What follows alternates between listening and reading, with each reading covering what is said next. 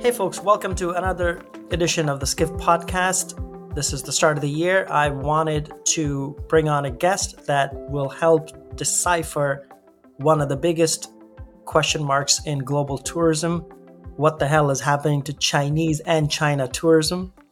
It's a question that a lot of us tried to figure out during 2023 when China reopened.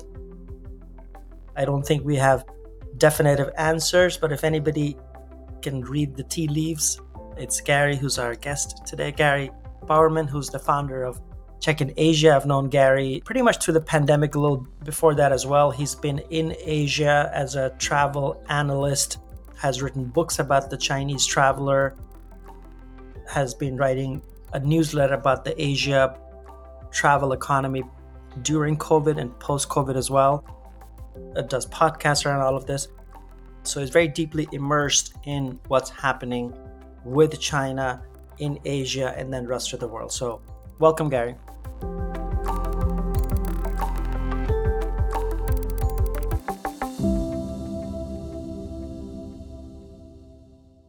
Rafat, hey, great to chat to you. As you said, the biggest conundrum in travel, and you and I haven't discussed this for a couple of years. So yeah, there's plenty to talk about right now. There's plenty to talk about. So let's start with the state of, which is where are we in the evolution of Chinese tourism since it reopened? Is about a year ago now.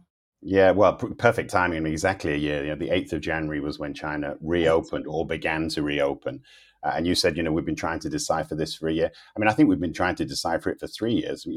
China was closed for 3 years, and we've had this first year, which really is a year of learning. I think everybody in the travel industry, everybody around the world, Chinese travelers themselves, the Chinese travel industry has learned a great deal about the Chinese government and the way that it controls travel and tourism over the past year.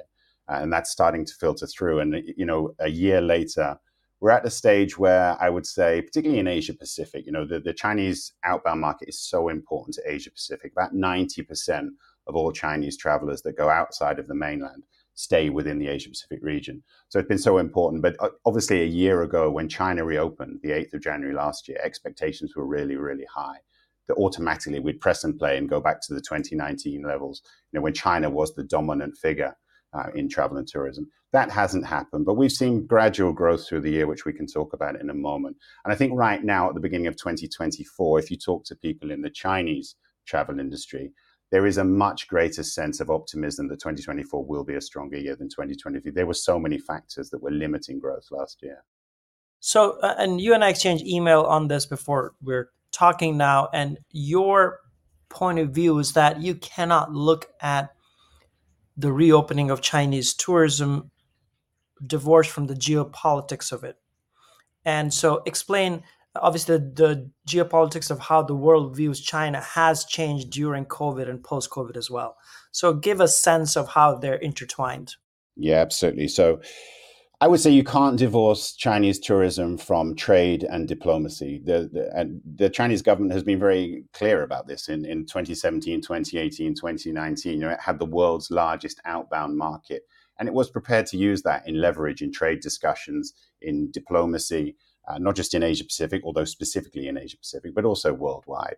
So that's really where we were at as the gates came down for COVID-19. You had this world's largest outbound market, and China was really using this in trade and diplomacy. When the gates started to come up a year ago, China was very, very wary to not allow Chinese travelers to go out all at once because it realized that demand will be quite low. The aviation industry, the OTAs in China weren't ready either. So it wanted to phase this back across the year. And by doing that, by phasing it back across the year, allowing countries worldwide on a phased basis, beginning in February, then March, and then August, to accept group travel, which is the composite really of the outbound market, which most people talk about. That then opened up the gates to start negotiating on things like visas, as we've seen in recent weeks, and we can start talking about that. But also on trade policy. China right now has a lot that it wants to sell to the world in travel and tourism. It wants to sell its high-speed rail technology. It wants to sell its new passenger jets. And so as we start to see China unroll this tourism policy, it will be ever more closely linked to travel and trade. And I think what we're seeing right now, when you messaged me, we were talking about inbound and how China's offered these incentives visa-free travel to, well, it started with 6 countries. Now it's loosening the ties with Thailand, the US, Singapore. This is a sense of realpolitik, I think, how the world has changed since COVID, as you said. China realized it couldn't just leverage its outbound market anymore. It has to look at all different aspects of inbound, outbound, and trade policy as well. So we have obviously covered the outbound market. You have covered for a decade more at this point. Inbound into China, outside of obviously the business travelers going into China for all kinds of business around the world, hasn't been a big topic of discussion or much written about. Is it have things? Why wasn't it before COVID, and why now post COVID? Yeah, that's a good question. So you're right. I mean, primarily the inbound market was seen as the business traveler market, the leisure market, people who go into China to do business, taking extra time, conferences, trade, meetings, that kind of thing, and then spending more time. And also, I think China is very much seen as a destination that you either want to go to or you don't want to go to. There's not much floating voter for China, as opposed to Thailand or countries in Southeast Asia. There are a lot of perceptions about what China is about, as you know, in the Western world. Yeah. So inbound market was never really focused by the Chinese government too much. And one of the reasons for that is the cost of a visa was quite expensive to get into China. It was quite difficult. It was quite bureaucratic to get a visa. I think what's changed now is that China actually has enshrined in its latest 5-year policy of the government that it wants to boost inbound tourism. It wants to focus more on the 3 pillars of travel and tourism. So inbound, domestic. The domestic market is booming. It's really, really strong right now. We can talk about that. And the outbound market. And I think it realizes that this is the way the world thinks now. It can't really just leverage its outbound market. It needs to have all 3 pillars to present a different face to China in the world. As you said, the world has changed. Perceptions of China have probably got a little bit darker, particularly in the Western world. And this is China opening up and showing its face as not just a tourism, but as a lifestyle, a technology. People that go to China will see that China has changed a great deal in the past 5 years, in particular over the last 3 as well. So we'll come to domestic in a second, but just continue to focus on inbound. I guess Singapore was the first one. It was a beneficiary, you said, of Singapore's support of China over the years.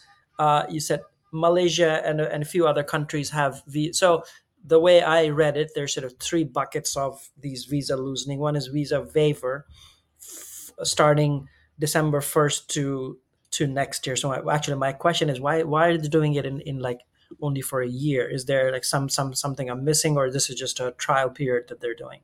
Yeah, so that's a good question. So the first 6 countries that you mentioned that were announced on visa waiver for a year was Malaysia, which is an Asian country, of course. Malaysia quickly reciprocated and waived its visa for Chinese travelers. And then 5 countries in Europe, which are Schengen countries. So those are Germany, Spain, Italy, Netherlands, and one other. I can't remember what the other one is, but 5 Schengen countries. Yeah. Yeah, go ahead. And one of the issues over the past year, particularly for Chinese outbound travelers going to Europe, is the backlog for Schengen visas and how long it's taken for Chinese to get visas. And, the limits have been reached. So a lot of Chinese travelers couldn't go to Europe this year. So you wonder really whether this was a push towards the Schengen, the lead nations of Schengen, to actually shake up their policy. And, the Chinese media has called this very, very specifically a unilateral policy, China showing its benevolent face that you can come to our country without a visa. As of yet, we can't come to your countries without a visa. And as you said, that's a year pilot scheme. But then you look at some of the other countries that it's cherry picking in Southeast Asia. You mentioned Singapore. Thailand has just been announced in the last couple of days. And Thailand's going to be a permanent visa waiver in both directions. Singapore looks like that will happen as well next year. So it's, it's going to be all things to the way that China wants to implement this. I don't think there'll be across the board policies. It will look at different countries in different specific elements of trade and negotiation on diplomacy. Gary, coming back to the bucket, so there was visa waiver for a year, permanent visa waiver, taking away requirements during the visa process, which is the US part. And then there's the transit visa, which is you go for 6 days and you can, if you're going to a third country, you can stay in China for 6 days. That is now expanded to, I saw some 54 countries or something. Yeah. So we talked about the visa waiver thing. Talk about this requirement stuff. Does it make it a lot easier for US visitors to come to China? It removes some of the bureaucracy. So it removes the front end when you're actually trying to get your visa. You don't have to show your airline tickets or upload your airline tickets or your hotel details, that kind of thing. But it's kind of cosmetic. Whether it actually has a big impact, we don't know. But I think the thing is with visa waivers. I mean, I think you've discussed this on Skift before. Is that visa waivers, governments, particularly in Asia Pacific, tend to think that they have an instant impact, but there's always a time lag, and whether this will prove its worth over the next 12 months, we will wait and see. A lot of the media right now is talking about, there's been an initial impact from countries of Europe going to China. And, that kind of stuff is just nonsense media reporting. That kind of thing is irrelevant. You can only really track this over a period of time. Or a period of time, and also just holidays and random stuff you don't Exactly, yeah. And I guess the third bucket is this transit thing, which I suppose long term has an effect in terms of like you have if you're transiting through a third country, you can stop in China for like 6 days or obviously a short time, but still.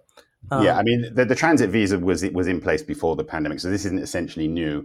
My feeling is that's a platform for it to start negotiating with some of those countries to do bilateral agreements where it gets different visa rights, inbound and outbound. So let's talk about domestic. So domestic, the New Year long holiday just ended in China and elsewhere. Numbers are way above even 2019, I suppose. So inbound tourism, domestic tourism is definitely back, and government is very, very keen on encouraging it.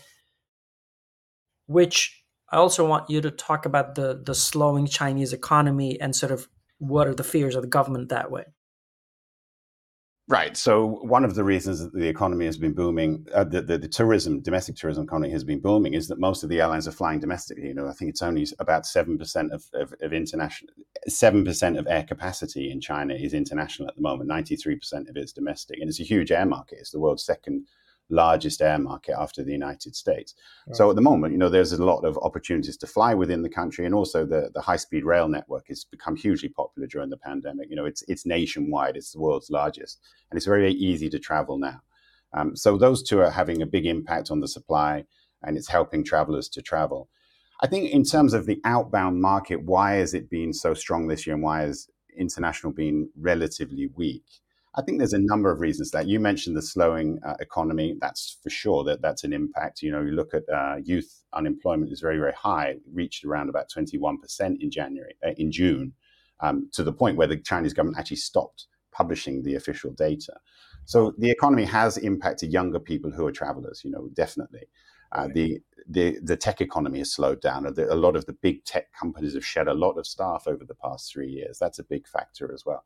But I think there's also Asia Pacific approached COVID and experienced COVID very differently to the West. It's taken a lot longer for Asia Pacific to regain its confidence. China, the longest. It was the first in and last out. It didn't only open, as you said, a year ago.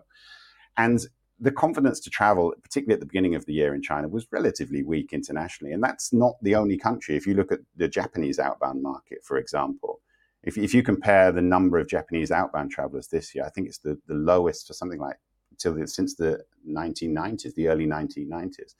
So it took Southeast Asian countries, Northeast Asian countries a while to rebuild confidence, more than in European or North American markets. And I think the Chinese market, as this pillar of Asia Pacific travel, the largest market, we see that lack of growth so much more evidently than you do in a lot of the other markets.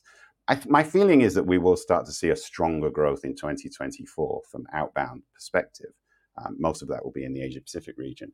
But whether we'll get back to 2019 numbers is hard to say. And I think one of the things that COVID has taught us in Asia Pacific is to be wary of making predictions, because things have changed just dramatically over the past 4 years. Yeah.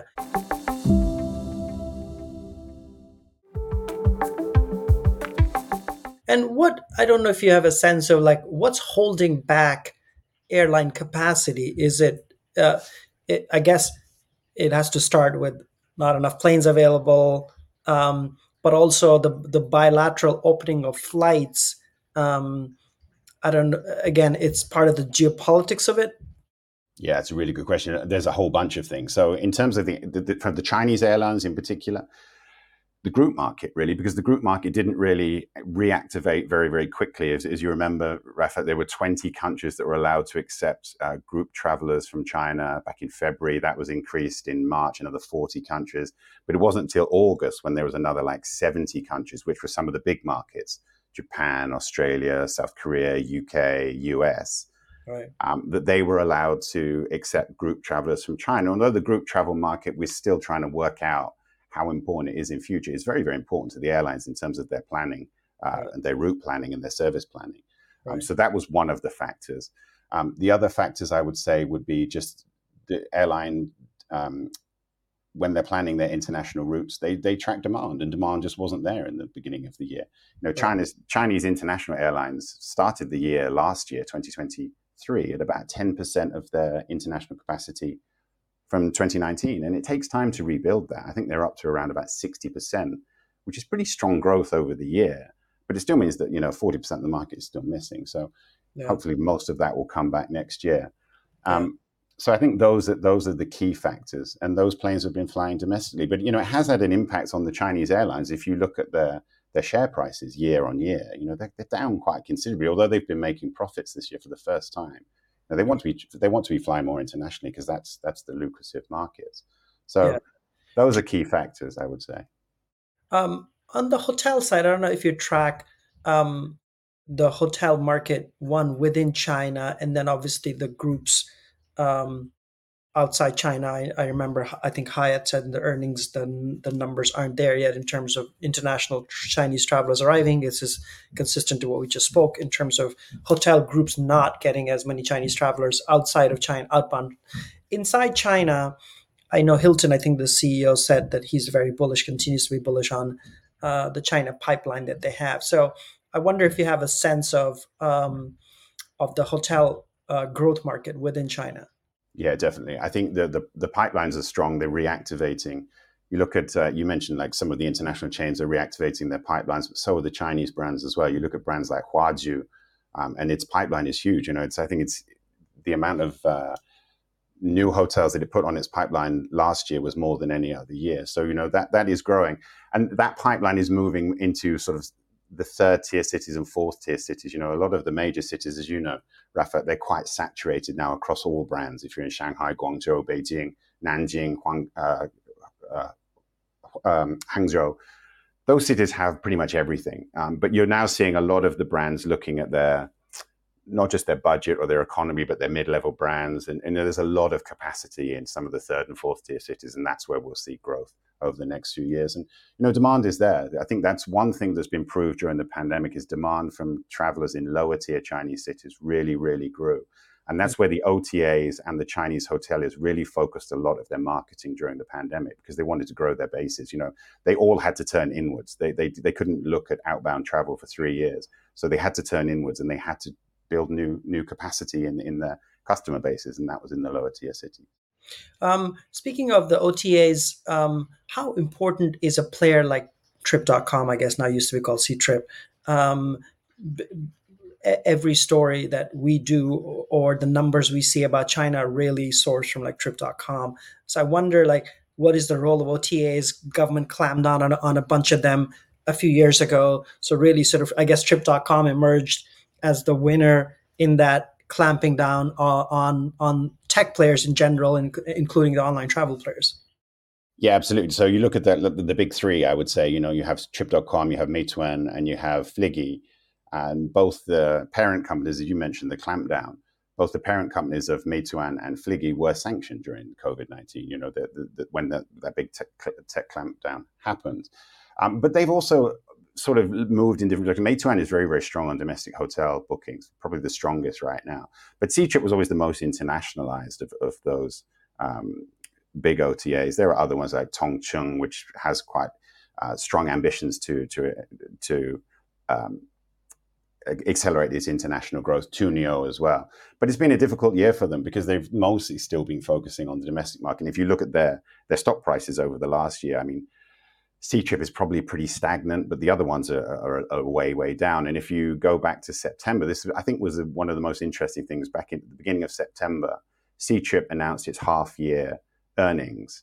And it really disappointed the market. And you watched a big slide in its share price through about the end of October. And one of those reasons was something that you said earlier, because the business market just hasn't really recovered, the outbound Chinese business market, which is pretty important. And, this actually, C-Trip said this in its earnings call. And I think that kind of set alarm bells ringing that the economy is perhaps weaker than perhaps the travel industry was trying to portray. Do you think the business travel, inbound business travel market will recover as much people coming to China for business reasons? China still being the world's biggest manufacturer of everything in the world, even though there's attempts to obviously diversify to India, for instance. Apple is doing that with manufacturing iPhones in India, etc. Yeah, exactly that. So what happened as soon as China reopened? You look at the leading executives of pretty much all companies around the world rushed to China, to reanimate their relationships. You've seen that throughout the year. The business travelers from major companies have been in and out of China, and it's reanimating a lot of its conferences and its tech sector and its meetings and incentives business. But you're right, the world has changed since COVID. India is a much stronger player. Vietnam is a strong player now. Indonesia is emerging as a very, very strong economy in Southeast Asia. So we are going to see over the next decade, the next 20 years, China's dominance of the region will probably still be there because it is the major player, the superpower. But you will see much more pocketing of outsourcing around the world. And, in the US, you've got a lot of backsourcing. Companies are coming back to countries. Right. You're seeing that in Europe as well. So the whole trade landscape of Asia is changing. But the growth is there, and the growth for Asia's economies going forward will be generated mostly within Asia, and the dynamics of that will come from India and China. Do you think the sort of the I guess the two wars that are going on right now, the Ukraine-Russia war, and then what's happening in Israel-Palestine, um, do those have an effect on I guess Russia being, I guess, closer geographically speaking? Um, does that affect the Chinese market, at least in tourism perspective? I mean, certainly, I'm sure it affects from the economy perspective.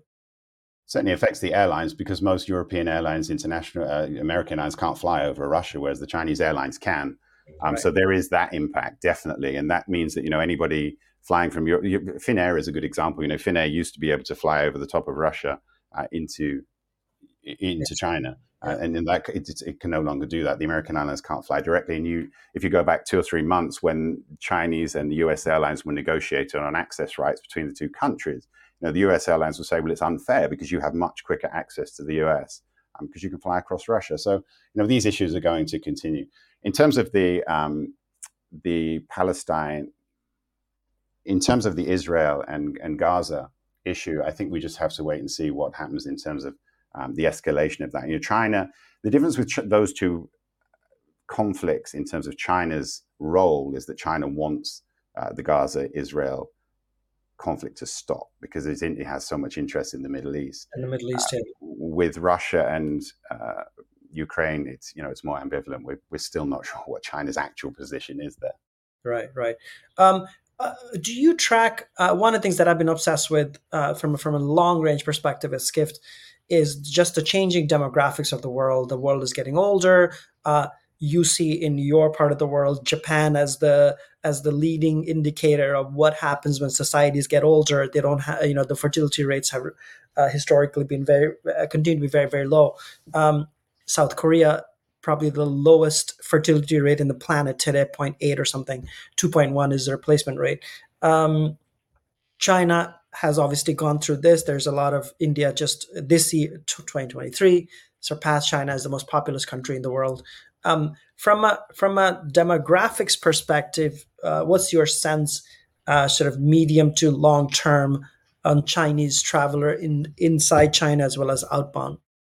Yeah, that's a good question. So you mentioned two markets there. You mentioned Japan, Korea, and the Singapore is aging very, very fast. It's a small market, but the Chinese market, yes, as you said, India overtook it as the most populous nation in the world. And you look at the actual projection of curve for the Chinese population over the next sort of 50, 60 years, it is going to contract quite significantly. But it also has a huge population of young people. And at the moment, if you're looking at a lot of the trends that are happening, the new trends that are happening domestically in terms of consumers and also travelers, that's being driven by the post-90s and also the post-2000s generation. They don't tend to talk about millennials or Gen Zs. They tend to talk post in terms of decade periods. So things like home rentals is very, very strong in China at the moment. A lot of that is being driven by younger people. Car rentals, exactly the same. That's absolutely flying, and that's younger people as well. You look at the high-speed rail, and the interesting thing with high-speed rail in China is it's become not just about traveling from A to B. It's become the actual travel on board has become an experience. So, and that's focused through social media, younger people on social media. It's hard to overstate just how important Chinese social media is for all aspects of consumerism, particularly travel. And, that's true worldwide. I accept that. But the Chinese social media ecosystem hides behind a wall, and the rest of the world doesn't know so much about it. It has its own dynamics. And I think that's one of the things we've probably learned this year across the world is that to really, really engage Chinese travelers going forward, you have to understand Chinese social media and the different dynamics between the different platforms. And the different platforms, like for instance, obviously we know TikTok here in this part of the world. TikTok, from what I understand, in China is very different than TikTok in the rest of the world. TikTok in China is very restricted for all the reasons all the reasons well, because every platform is restricted in China.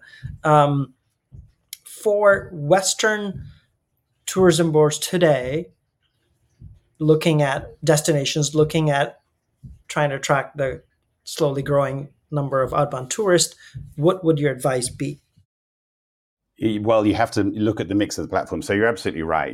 TikTok, Douyin is the parent brand in China, and Douyin is very, very important, particularly for live streaming, whether that's live stream selling or whether that's live streaming when influencers are overseas. So you have to look at the video platform. So you definitely have to look at Douyin, Kuaishou, and especially Little Red Book, Xiaohongshu. That's the most important with the travel influence with young people. That really, really focuses on new consumer trends and new travel trends, but to a slightly higher level, not just at the mass level. Those are very, very important. But you also have to include in your mix Weibo and Weixin, WeChat as well. So, because a lot of different influencers in China have different mixes of their fan bases. And so some will tell you they have more users on Weibo because that will tend to be in terms of the content that they provide. But I think most travel brands are looking at Xiaohongshu and really looking at how they can leverage those younger influencers going forward. They're not cheap. You can hire them, to do work for you, but the rates have come down because now there's just so many influencers in China. If you go back 4 or 5 years ago, there was an elite level and their rates were very, very high. But no, a lot of those rates have come down because there just are so many people influencing travel in China. And they have a huge impact on the way that young people perceive destinations, perceive travel suppliers, and perceive their own experiences overseas. Well, I was going to ask this question that we did some stories during COVID. What is the ongoing role of travel influencers? I'm talking globally, and may have come down. But you're saying in China continues to be a huge force. Influencers in a larger sense, because the commerce is driven so much by influencers in China, or at least leisure commerce is driven so much by that. And then in this case, travel as well. I think so. And I think, everybody's an influencer now, whether you're talking about the elite level influencers, those that actually work with brands, or people just actually taking travel trips overseas. Right. Chinese travelers definitely look to their peers for recommendations, for tips, for advice when it goes to destinations rather than destination marketing. There is a bit of a perception that destination branding and tourism board marketing is propaganda that they don't believe. So they generally tend to believe their own peers that are going overseas. And also younger Chinese travelers are a bit more experimental. They're looking for things that they don't actually find on tourism board sites as well. And that has a real, if you do that, if you go to a country in Europe or the US and you find something that nobody else is posting, you watch your rate accelerate in terms of engagement. I have the last question before we finish. So one of the things we covered early on during Skift in the, I'm going to say 2012 to 2017 or whatever, on like how to be China ready. Hotels have to be China ready. Your food practices at the hotels have to be China ready. Has post-COVID any of that advice changed? Meaning, are the travelers now a lot more global, so you don't need that many Chinese specific advice or foods or et cetera, at your hotels or destinations? that used to, or is this? That's a really good question, Rafa, because one thing that I've always been saying all year is rethink absolutely everything. But, some of those specifics that you just mentioned, they still apply. Of course they do. But I think there's become a bigger division between the FIT market and the group travel market now. You really have to look, if you're looking at FIT travelers from China, you have to go through so much segmentation. If you really want to understand how they're traveling, look at how they're traveling in China right now. Look at how domestic travel trends are changing. And that you can apply some of that, not all of it, but you can apply some of it to international travel. But I think you have to be prepared for the fact that younger Chinese travelers are very discerning. They are they have high expectations because hotel standards, airline standards, high-speed rail train standards in China are high now. They're not coming to Europe and to the USA and being surprised by the level of standards. Quite the opposite. Right. So you've got to overperform, and you really have to look at how they use social media because that's changing all the time. And I read a lot of articles of the top 10 social media trends of 2024. Well, that's the top 10 trends right now, but those will change in 10 days, 20 days, 30 days. You have to keep an eye on the ball about how Chinese consumerism is changing. Because I would say this, I know this is quite a contentious issue, but I think Chinese consumers are the most indulged technologically in the world, and that influences their expectations. Fascinating. Let's end it here. Thank you. This was very informative for me, and I know this will be very informative for everybody listening as well. Thank you, Gary. I hope to see you soon in person at some point, as well as obviously get you back on a Skift conference or podcast. Thank you, It was a pleasure, Rafat. Great chatting with you.